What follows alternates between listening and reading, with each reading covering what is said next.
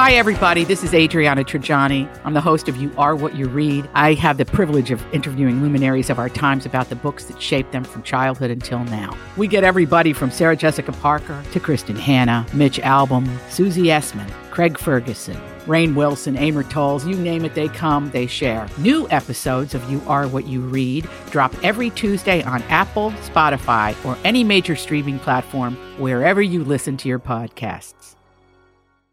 The Joyce Kaufman Podcast is being brought to you by Code Red Roofers, South Florida's leading residential and commercial roof experts. Code Red Roofers, roofers that respond. Call 844-4CODE-RED or visit CodeRedRoofers.com. It's May 29th of the year 2023, and it is the official Memorial Day. And I never know quite, when I'm doing a show about Memorial Day, how to frame it. Because you certainly don't want to celebrate.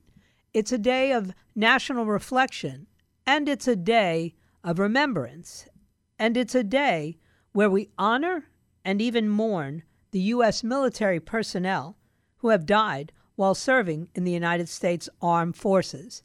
That's what makes it different from Veterans Day, where we are honoring not just fallen, but those veterans who have lived on after their service to this country. Today, I'm not only going to talk about Memorial Day, but I'm also going to talk about Arlington National Cemetery, because I think it's an untold story for many generations, and I decided that I would devote the second half of this program to the study of the Arlington National Cemetery in Washington, D.C. Actually, it's in Arlington, Virginia, but we think of it as being in Washington, D.C.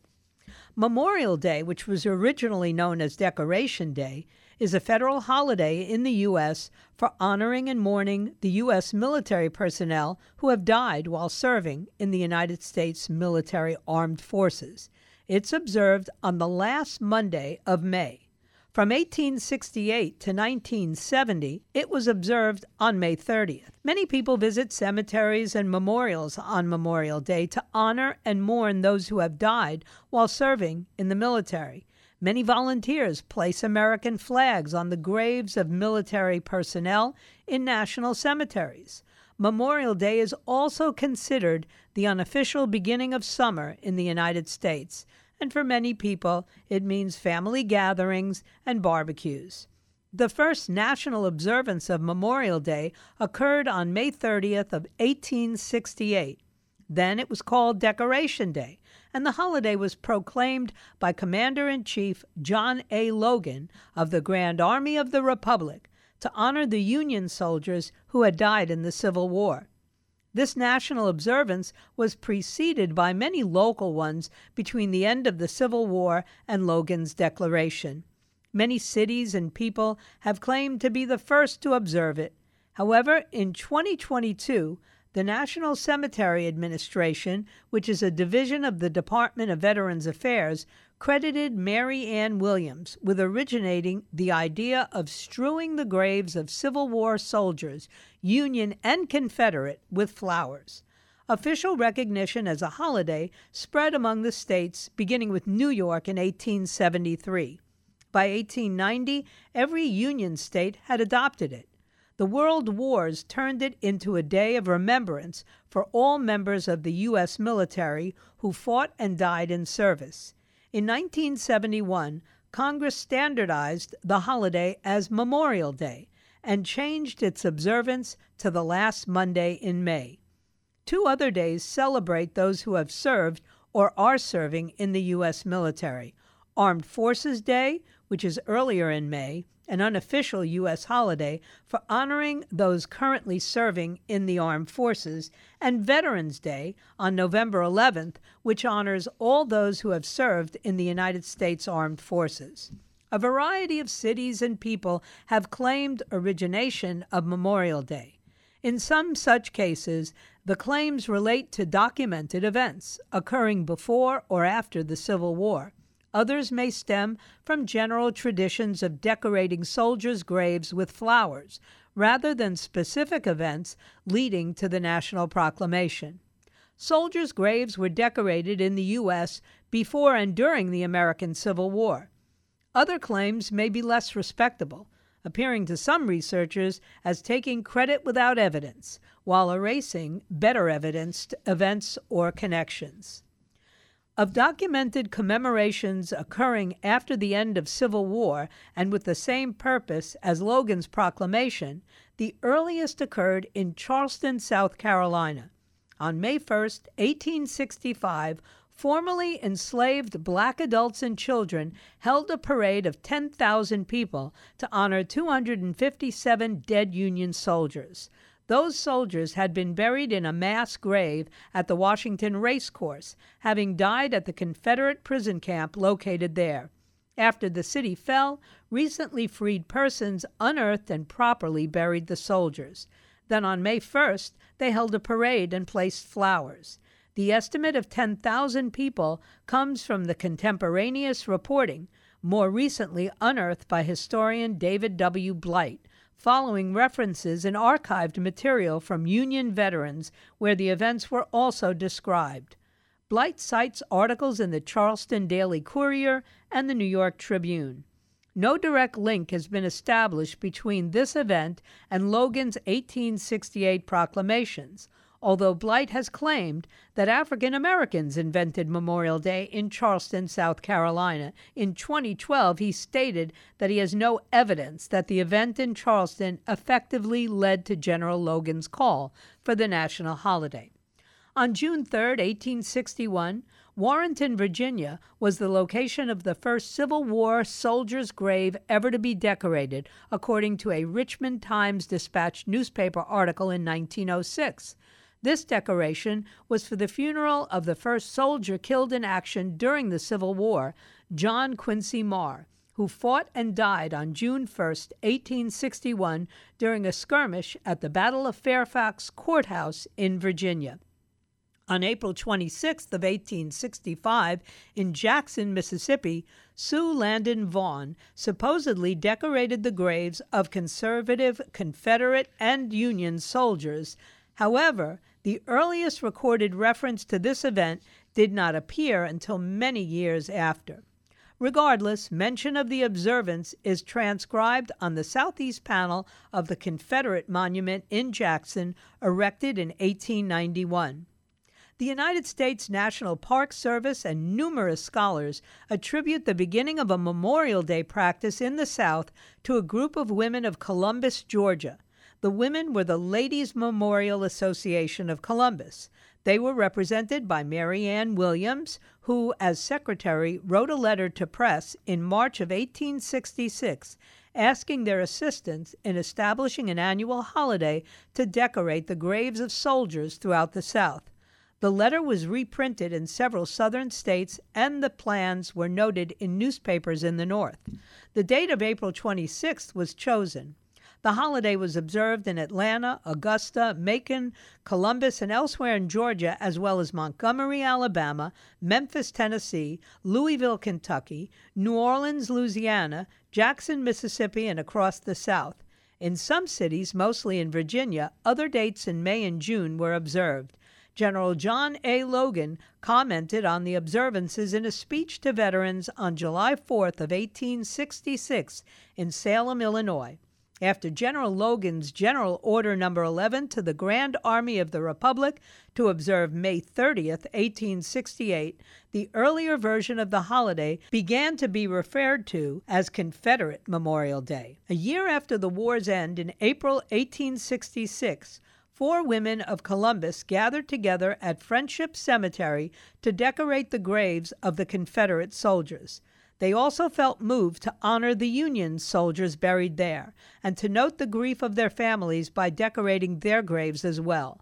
The story of their gesture of humanity and reconciliation is held by some writers as the inspiration of the original Memorial Day, despite its occurring last among the claimed inspirations. According to the United States Library of Congress website, Southern women decorated the graves of soldiers even before the Civil War's end. Records show that by 1865, Mississippi, Virginia, and South Carolina all had precedents for Memorial Day. The earliest Southern Memorial Day celebrations were simple, somber occasions for veterans and their families to honor the dead and tend to local cemeteries. In following years, the Ladies' Memorial Association and other groups increasingly focused rituals on preserving Confederate culture and the lost cause of the Confederacy narrative. The 1863 cemetery dedication at Gettysburg, Pennsylvania, included a ceremony of commemoration at the graves of dead soldiers. Some have therefore claimed that President Abraham Lincoln was the founder of Memorial Day. However, Chicago journalist Lloyd Lewis tried to make the case that it was Lincoln's funeral that spurred the soldiers' grave decorating that followed. On July 4th of 1864, ladies decorated soldiers' graves, according to local historians, in Boalsburg, Pennsylvania. Boalsburg promotes itself as the birthplace of Memorial Day. However, no published reference to this event had been found earlier than the printing of the history of the 148th Pennsylvania Volunteers in 1904. In a footnote to a story about her brother, Mrs. Sophie Keller Hall described how she and Emma Hunter decorated the grave of Emma's father, Reuben Hunter, and then the graves of all soldiers in the cemetery. The original story did not account for Reuben Hunter's death occurring 2 months later on September 19, 1864. It also did not mention Miss Elizabeth Myers as one of the original participants. However, a bronze statue of all three women gazing upon Reuben Hunter's grave now stands near the entrance to the Boalsburg Cemetery. Although July 4th, 1864 was a Monday, the town now claims that the original decoration was on one of the Sundays in October 1864. Stay tuned. When I come back, we'll be talking not just about Memorial Day, but also about the Arlington National Cemetery, an important part of the mourning and the respect that we owe the fallen soldiers. I'll be right back. All these crazy alien stories can't be true, can they? Hey, it's Stephen Diener, host of the Unidentified Alien Podcast. And whether you're new to the conversation or have been looking into it for years, you need to check out the fastest growing alien show out there, the Unidentified Alien Podcast, or UAP for short. There's a crazy amount of alien encounter stories out there from all over the world. And the beauty of it is that I bring them all to you and let you decide what you believe. Download and subscribe to UAP on any of the major podcasting platforms. And you can also find it on UAPpodcast.com. Back to our discussion about National Decoration Day, or we call it Memorial Day. On May 5th of 1868, General John A. Logan issued a proclamation calling for Decoration Day to be observed annually and nationwide. He was Commander-in-Chief of the Grand Army of the Republic, an organization of and for Union Civil War veterans founded in Decatur, Illinois. With his proclamation, Logan adopted the Memorial Day practices that had begun in the Southern states 3 years earlier. The Southern states quickly adopted the holiday. In 1868, the Northern states quickly adopted the holiday, and memorial events were held in 183 cemeteries in 27 states and 336 in 1869. One author claims that the date was chosen because it was not the anniversary of any particular battle. According to a White House address in 2010, the date was chosen as the optimal date for flowers to be in bloom in the North. In 1871, Michigan made Decoration Day an official state holiday, and by 1890, every northern state had followed suit. There was no standard program for the ceremonies, but they were typically sponsored by the Women's Relief Corps, the women's auxiliary of the Grand Army of the Republic, which had 100,000 members. By 1870, the remains of nearly 300,000 Union dead had been reinterred in 73 national cemeteries located near major battlefields and thus mainly in the South. The most famous are Gettysburg National Cemetery in Pennsylvania and Arlington National Cemetery near Washington, D.C., which I'll talk about later. On May 26th of 1966, President Lyndon B. Johnson designated an official birthplace of the holiday by signing the presidential proclamation naming Waterloo, New York, as the holder of this title. This action followed House Concurrent Resolution 587, in which the 89th Congress had officially recognized that the patriotic tradition of observing Memorial Day had begun 100 years prior in Waterloo, New York. The village credits druggist Henry C. Wells and county clerk John B. Murray as the co-founders of the holiday. The legitimacy of this claim has been called into question by several scholars. In April of 1865, following Lincoln's assassination, commemorations were widespread. The more than 600,000 soldiers of both sides who fought and died in the Civil War meant that burial and memorialization took on new cultural significance. Under the leadership of women during the war, an increasingly formal practice of decorating graves had taken shape. In 1865, the federal government also began creating the United States National Cemetery System for the Union War dead. By the 1880s, ceremonies were becoming more consistent across geography as the GAR provided handbooks that presented specific procedures, poems, and Bible verses for local post commanders to utilize in planning the local event. Historian Stuart McConnell reports, on the day itself, the post assembled and marched to the local cemetery to decorate the graves of the fallen, an enterprise meticulously organized months in advance to assure that none were missed. Finally came a simple and subdued graveyard service, including prayers, short patriotic speeches, and music, and at the end, perhaps a rifle salute. In 1868, some Southern public figures began adding the label Confederate to their commemorations and claimed that Northerners had appropriated the holiday. The first official celebration of Confederate Memorial Day as a public holiday occurred in 1874, following a proclamation by the Georgia legislature. By 1916, 10 states celebrated it. On June 3rd, the birthday of CSA President Jefferson Davis. Other states chose later April dates or May 10th, commemorating Davis's capture. The Ladies' Memorial Association played a key role in using Memorial Day rituals to preserve Confederate culture. Various dates ranging from April 25th to mid-June were adopted in different southern states. Across the South, associations were founded, many by women, to establish and care for permanent cemeteries for the Confederate dead, organize commemorative ceremonies, and sponsor appropriate monuments as a permanent way of remembering the Confederate dead. The most important of these was the United Daughters of the Confederacy. Changes in the ceremony's hymns and speeches reflect an evolution of the ritual into a symbol of cultural renewal and conservatism in the South. By 1913, David Blight argues the theme of American nationalism shared equal time with the Confederate. By the 20th century, various Union memorial traditions celebrated on different days merged, and Memorial Day eventually extended to honor all Americans who fought and died while in the U.S. military service. Indiana, from the 1860s to the 1920s, saw numerous debates on how to expand the celebration. It was a favorite lobbying activity of the Grand Army of the Republic.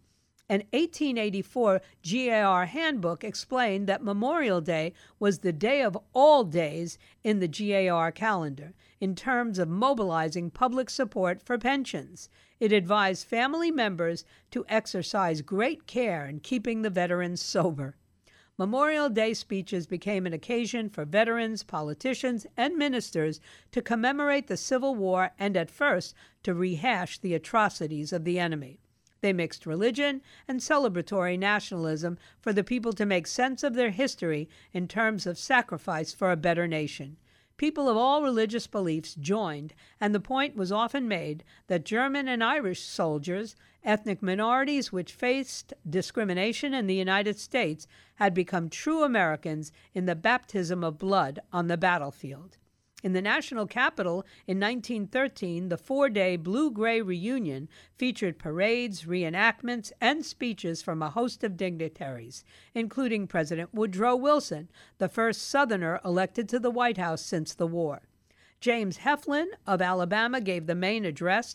Heflin was a global and a gifted orator. His choice as Memorial Day speaker was criticized, as he was opposed for his support of segregation. However, his speech was moderate in tone and stressed national unity and goodwill, gaining him praise from newspapers. The name Memorial Day, which was first attested in 1882, gradually became more common than Decoration Day after World War II, but was not declared the official name by federal law until 1967. On June 28, 1968, Congress passed the Uniform Monday Holiday Act, which moved 4 holidays, including Memorial Day, from their traditional dates to a specified Monday in order to create a convenient 3-day weekend. The change moved Memorial Day from its traditional May 30th date to the last Monday in May. The law took effect at the federal level in 1971. After some initial confusion and unwillingness to comply, all 50 states adopted Congress's change of date within a few years. By the early 20th century, the GAR complained more and more about the younger generation. In 1913, one Indiana veteran complained that younger people born since the war had a tendency to forget the purpose of Memorial Day and make it a day for games and races and revelry instead of a day of memory and tears. Indeed, in 1911, the scheduling of the Indianapolis Motor Speedway car race, later named the Indianapolis 500, was vehemently opposed by the increasingly elderly GAR. The state legislature in 1923 rejected holding the race on the holiday. But the New American Legion and local officials wanted the big race to continue, so Governor Warren McRae vetoed the bill, and the race went on. Memorial Day endures as a holiday which most businesses observe because it marks the unofficial beginning of summer. The veterans of foreign wars and the son of Union veterans of the Civil War advocating returning to the original date. In 2000, Congress passed the National Moment of Remembrance Act, asking people to stop and remember at 3 p.m. in 2000. But on Memorial Day, the flag of the United States is raised briskly to the top of the staff and then solemnly lowered to the half-staff position, where it remains until noon. It is then raised to the full staff for the remainder of the day. The National Memorial Day Concert takes place on the West Lawn of the United States Capitol. The concert is broadcast, and music is performed, and respect is paid to the people who gave their lives for their country. Across the U.S., the central event is attending one of thousands of parades held on Memorial Day in large and small cities. Most of these feature marching bands. That is pretty much a history of Decoration Day, now Memorial Day. But when I come back from this break, I want to talk a little bit about the National Cemetery, and in particular, Arlington National Cemetery. So don't touch that dial. I'll be right back. In the second half of this show devoted to Memorial Day, I thought it'd be kind of cool to talk about Arlington National Cemetery. You see, Arlington National Cemetery is one of 2 cemeteries in the United States National Cemetery System that are maintained by the United States Army. Nearly 400,000 people are buried in its 639 acres in Arlington, Virginia. Arlington National Cemetery was established during the American Civil War after the land the cemetery was built upon, Arlington Estate, was confiscated from the private ownership of Confederate States Army General Robert E. Lee's family following a tax dispute. Listed in the National Register of Historic Places in April 2014, the Arlington National Cemetery Historic District includes the cemetery, Arlington House, Memorial Drive, the Hemicycle, and Arlington Memorial Bridge. George Washington Parke Custis was the grandson of Martha Dandridge Custis Washington through her first marriage. When his natural father, John Parke Custis, died, G.W.P. Washie Custis went to live at Mount Vernon, where George and Martha Washington raised him as their own son. In 1802, Custis began building Arlington House on land that he inherited from his natural father. When completed in 1818, he intended the house to serve as not only a home, but also a memorial to George Washington, his foster father. In 1804, Custis married Mary Lee Fitzhugh. They had 4 children, but only one, Mary Anna Randolph Custis, survived and married future Confederate States Army General Robert E. Lee. Custis's will gave a life inheritance to Mary Lee, allowing her to live at and run Arlington Estate for the rest of her life, but not enabling her to sell any portion of it. Upon her death, the Arlington Estate passed to her eldest son, George Washington Custis Lee. The house was known as the Custis Lee Mansion in the 20th century. When Virginia seceded from the Union after the start of the U.S. Civil War at Fort Sumter, Robert E. Lee resigned his commission on April 20th of 1861 and took command of the armed forces of the Commonwealth of Virginia, later becoming the commander of the Army of Northern Virginia. On May 7th, troops of the Virginia militia occupied Arlington and Arlington House.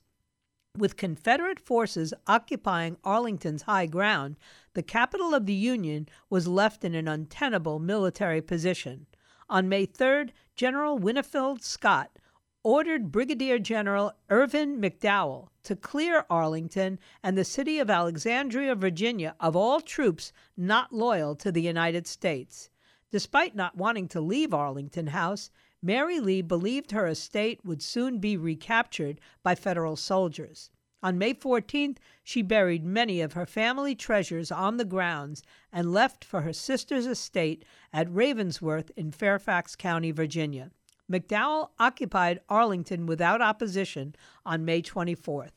At the outbreak of the Civil War, most military personnel who died in battle near Washington, D.C., were buried at the United States Soldiers Cemetery in Washington, D.C., or Alexandria Cemetery in Alexandria, Virginia. But by the late 1863, both were nearly full. On July 16th of 1862, Congress passed legislation authorizing the U.S. federal government at the outbreak of the Civil War. Most military personnel who died in battle near Washington, D.C., were buried at the United States Soldiers Cemetery in Washington, D.C., or Alexandria Cemetery in Alexandria, Virginia. But by late 1863, both were nearly full. On July 16th of 1862, Congress passed legislation authorizing the U.S. federal government to purchase land for national cemeteries for military dead and put the U.S. Army Quartermaster General in charge of this program. In May of 1864, Union forces suffered large numbers of dead in the Battle of the Wilderness. Quartermaster General Montgomery C. Meigs ordered that an examination of eligible sites be made for the establishment for a large new national military cemetery. Within weeks, his staff reported that Arlington Estate was the most suitable property in the area. The property was high and free from floods, which might unearth graves.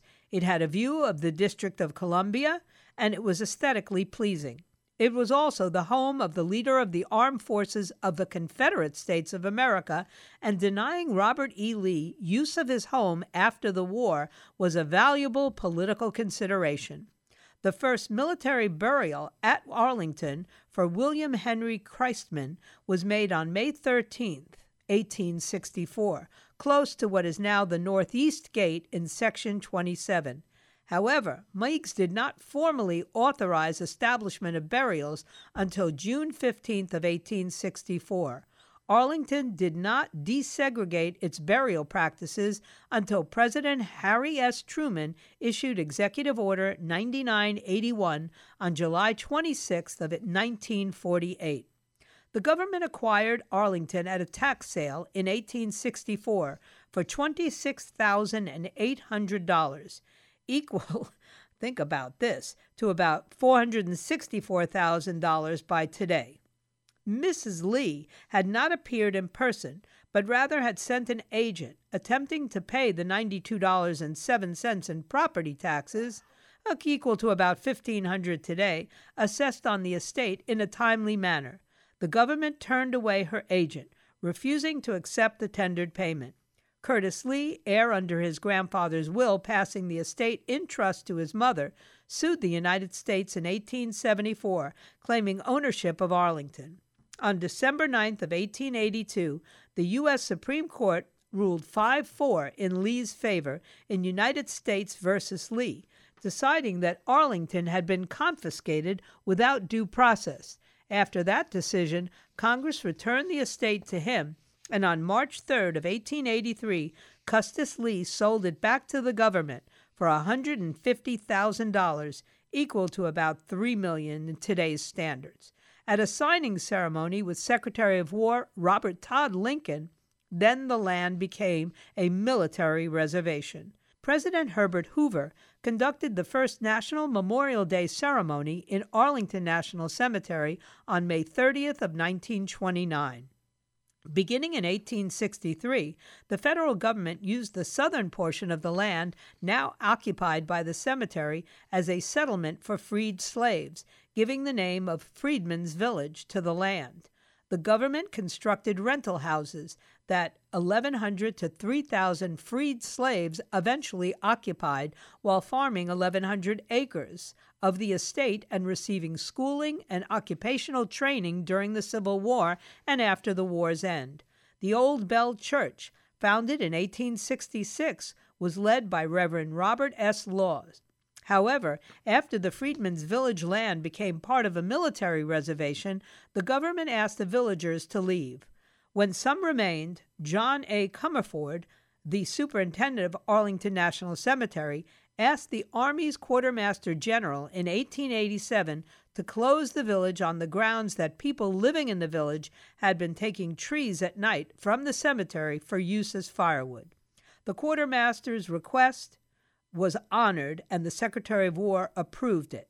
The last of the village's residents departed after the 56th United States Congress appropriated $75,000 in 1900, equal to about $2.5 million today, to settle the government's debts to them. With limited space but large numbers of World War II, Korean War, Vietnam War, and other veterans dying and wanting to be buried at Arlington, the need for additional burial space at the cemetery became a pressing issue. In 1991, Cemetery Superintendent John C. Metzler, Jr. implemented a $1.4 million plan to clear a former 13-acre parking lot to create space for about 9,000 new graves. The cemetery received the authority to transfer 12 acres of woodland from the NPS-controlled Arlington House in 1996 and 2001. Again, 37 acres of land in 1999 from the DOD, that was the site of the Navy Annex building. 8 acres of land in 1999 from the Department of the Army, that was part of Fort Myer. 4 acres of land from Arlington County's Southgate Road right-of-way in 2004, and just under 10 acres of land from Fort Myer in 2005. When we come back, I will finish talking about the logistics and the geography of Arlington National Cemetery.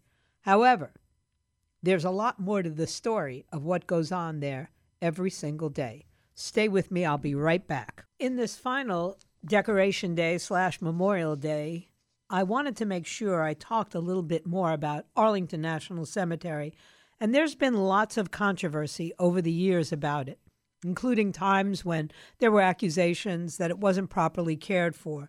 But I want to talk about it. Arlington is a very special place to me.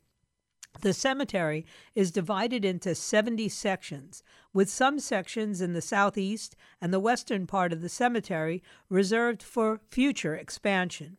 Section 60, in the southeast part of the cemetery, is the burial ground for military personnel killed in the War on Terror since 2001.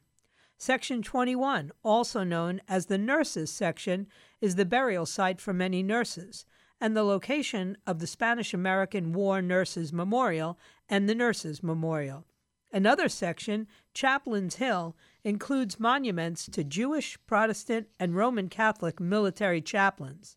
In 1901, Confederate soldiers buried at the Soldiers' Home and various locations within Arlington were reinterred in a Confederate section that was authorized by Congress in 1900. On June 4th of 1914, the United Daughters of the Confederacy dedicated the Confederate Memorial designed by Moses Ezekiel. Upon his death in 1917, Ezekiel was buried at the base of the monument as he was a veteran of the Confederate Army. All Confederate headstones in this section are peaked rather than rounded. The Naming Commission appointed by Congress has recommended removing the Confederate memorial down to its foundation. More than 3,800 formerly enslaved people, called contrabands during the Civil War, are buried in Section 27. Their headstones are designated with the word civilian or citizen. The United States Department of Veteran Affairs oversees the National Cemetery Administrative's orders for placement of inscriptions and faith emblems at no charge to the estate of the deceased, submitted with information provided by the next of kin, that is placed on upright marble headstones or columbarium niche covers. The Department of Veterans Affairs currently offers 63 authorized faith emblems for placement on markers to represent the deceased's faith. Over time, this number grew as the result of legal challenges to policy. Prior to 2007, the United States Department of Veterans Affairs did not allow the use of the pentacle as an emblem of belief on tombstones in military cemeteries. This policy was changed following an out-of-court settlement on April 23rd, following a series of lawsuits by the family of Patrick Stewart against the VA. Between 1947 and 2001, privately purchased markers were permitted in the cemetery. The sections in which the cemetery permitted such markers are nearly filled, and the cemetery generally does not allow new burials in these sections. Nevertheless, the older sections of the cemetery have a wide variety of private markers placed prior to 2001. There are 32 British Commonwealth war dead burials, 12 from World War I and 20 from World War II, and some headstones are Commonwealth War Graves Commission style. The Tomb of the Unknown Soldier is part of the Arlington Memorial Amphitheater. The Memorial Amphitheater has hosted state funerals and Memorial Day and Veterans Day ceremonies. Ceremonies are also held for Easter. About 5,000 people attend these holiday ceremonies each year. The structure is mostly built of Imperial Danby marble from Vermont. The Memorial Display Room between the amphitheater and the Tomb of the Unknown Soldier uses Botticino stone imported from Italy. The amphitheater was the result of a campaign by Ivory Kimball to construct a place to honor America's servicemen and women. Congress authorized the structure on March 4th of 1913. Woodrow Wilson laid the cornerstone for the building on October 15th of 1915. The cornerstone contained 15 items, including a Bible and a copy of the Constitution. Before the Arlington Memorial Amphitheater was completed in 1921, important ceremonies were held at what is now known as the Old Amphitheater. This structure sits where Robert E. Lee once had his gardens. The amphitheater was built in 1868 under the direction of Civil War General John A. Logan. General James A. Garfield was the featured speaker at the Decoration Day dedication ceremony, May 30th of 1868, and later was elected as President of the United States in 1881. The amphitheater has an encircling colonnade with a latticed roof that once supported a web of vines. The amphitheater has a marble dais, known as the rostrum, which is inscribed with the U.S. national motto found on the Great Seal of the United States, E pluribus unum, out of many, one. The rostrum was designed by General Montgomery C. Meigs, the Quartermaster General of the U.S. Army at the time. The amphitheater seats 1,500 people and has hosted speakers such as William Jennings Bryan. The Tomb of the Unknown Soldier stands on top of a hill overlooking Washington, D.C. One of the more well-attended sites at the cemetery, the tomb is made from Yule marble quarried in Colorado. It consists of 7 pieces with a total weight of 79 short tons, that's 72 metric tons. The tomb was completed and opened to the public on April 9th of 1932 at a cost of $48,000. Other unknown servicemen were later placed in crypts there, and it also became known as the Tomb of the Unknowns, though it has never been officially named. The soldiers entombed there are an unknown soldier of World War I, entombed on November 11, 1921, unknown soldier of World War II, interred on May 30th of 1958, unknown soldier of the Korean War, also interred May 30th, 1958, an unknown soldier of the Vietnam War, interred on May 28th of 1984, and the remains of the Vietnam unknown were disinterred under the authority of President Bill Clinton on May 14th of 1998 and were identified as those of Air Force First Lieutenant Michael J. Blassie, whose family had them reinterred near his home in St. Louis, Missouri. It has been determined that the crypt at the Tomb of the Unknowns that contained the remains of the Vietnam unknown will remain empty. The Tomb of the Unknown Soldier has been perpetually guarded since July 2nd of 1937 by the U.S. Army. The 3rd U.S. Infantry Regiment, the Old Guard, began guarding the tomb on April 6th of 1948. There is a meticulous routine that the Guard follows when watching over the graves.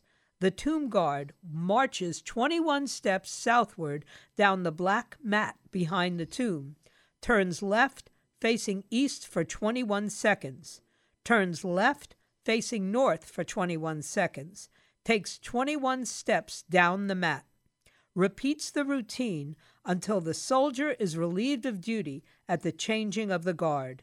After each turn, the guard executes a sharp soldier's arm movement to place the weapon on the shoulder closest to the visitors to signify that the guard stands between the tomb and any possible threat. 21 was chosen because it symbolizes the highest military honor that can be bestowed, the 21-gun salute. At each turn, the guard makes precise movements followed by a loud click of the heels as the soldier snaps them together. The guard is changed every half hour during daylight in the summer, and every hour during daylight in the winter, and every 2 hours at night, when the cemetery is closed to the public, regardless of weather conditions. A commemorative stamp was issued on November 11th of 1922, the first anniversary of the first entombment, picturing the amphitheater. It encompasses the original tomb of the unknown soldier. The remains of an unidentified American soldier from World War I were entombed on Armistice Day, November 11th of 1921, later covered in 1931 by a more elaborate marble sarcophagus. There are several memorials on the grounds of the cemetery. However, due to the lack of space for burials and the large amount of space that memorials take up, the U.S. Army now requires a joint or concurrent resolution from the Congress before it will place new memorials at Arlington. Near the Tomb of the Unknowns stands the USS Maine Mass Memorial, which commemorates the 266 men who died aboard the USS Maine. The memorial was built around a mast salvaged from the ship's wreckage. The memorial served as the temporary resting place for 2 foreign heads of state or government who died in exile in the United States during World War II, Manuel L. Quezon of the Philippines and Ignacy San Paderewski of Poland. The Space Shuttle Challenger Memorial was dedicated on May 20th. So many things to learn and know about our history. I hope that this just awakens a desire in all of you to seek more information. As for me, I'll be back on tomorrow, if it be His will and He delays His coming. Remember, what lies behind us and what lies ahead of us are tiny matters compared to what lies within us. So wherever you are, just be yourself and use this Memorial Day to remember the greatness of this nation. May God bless you, and may God bless the United States of America. See you all tomorrow back in Florida. The Joyce Kaufman Podcast has been brought to you by Code Red Roofers, South Florida's leading residential and commercial roof experts. Code Red Roofers, roofers that respond. Call 844-4-CODE-RED or visit CodeRedRoofers.com.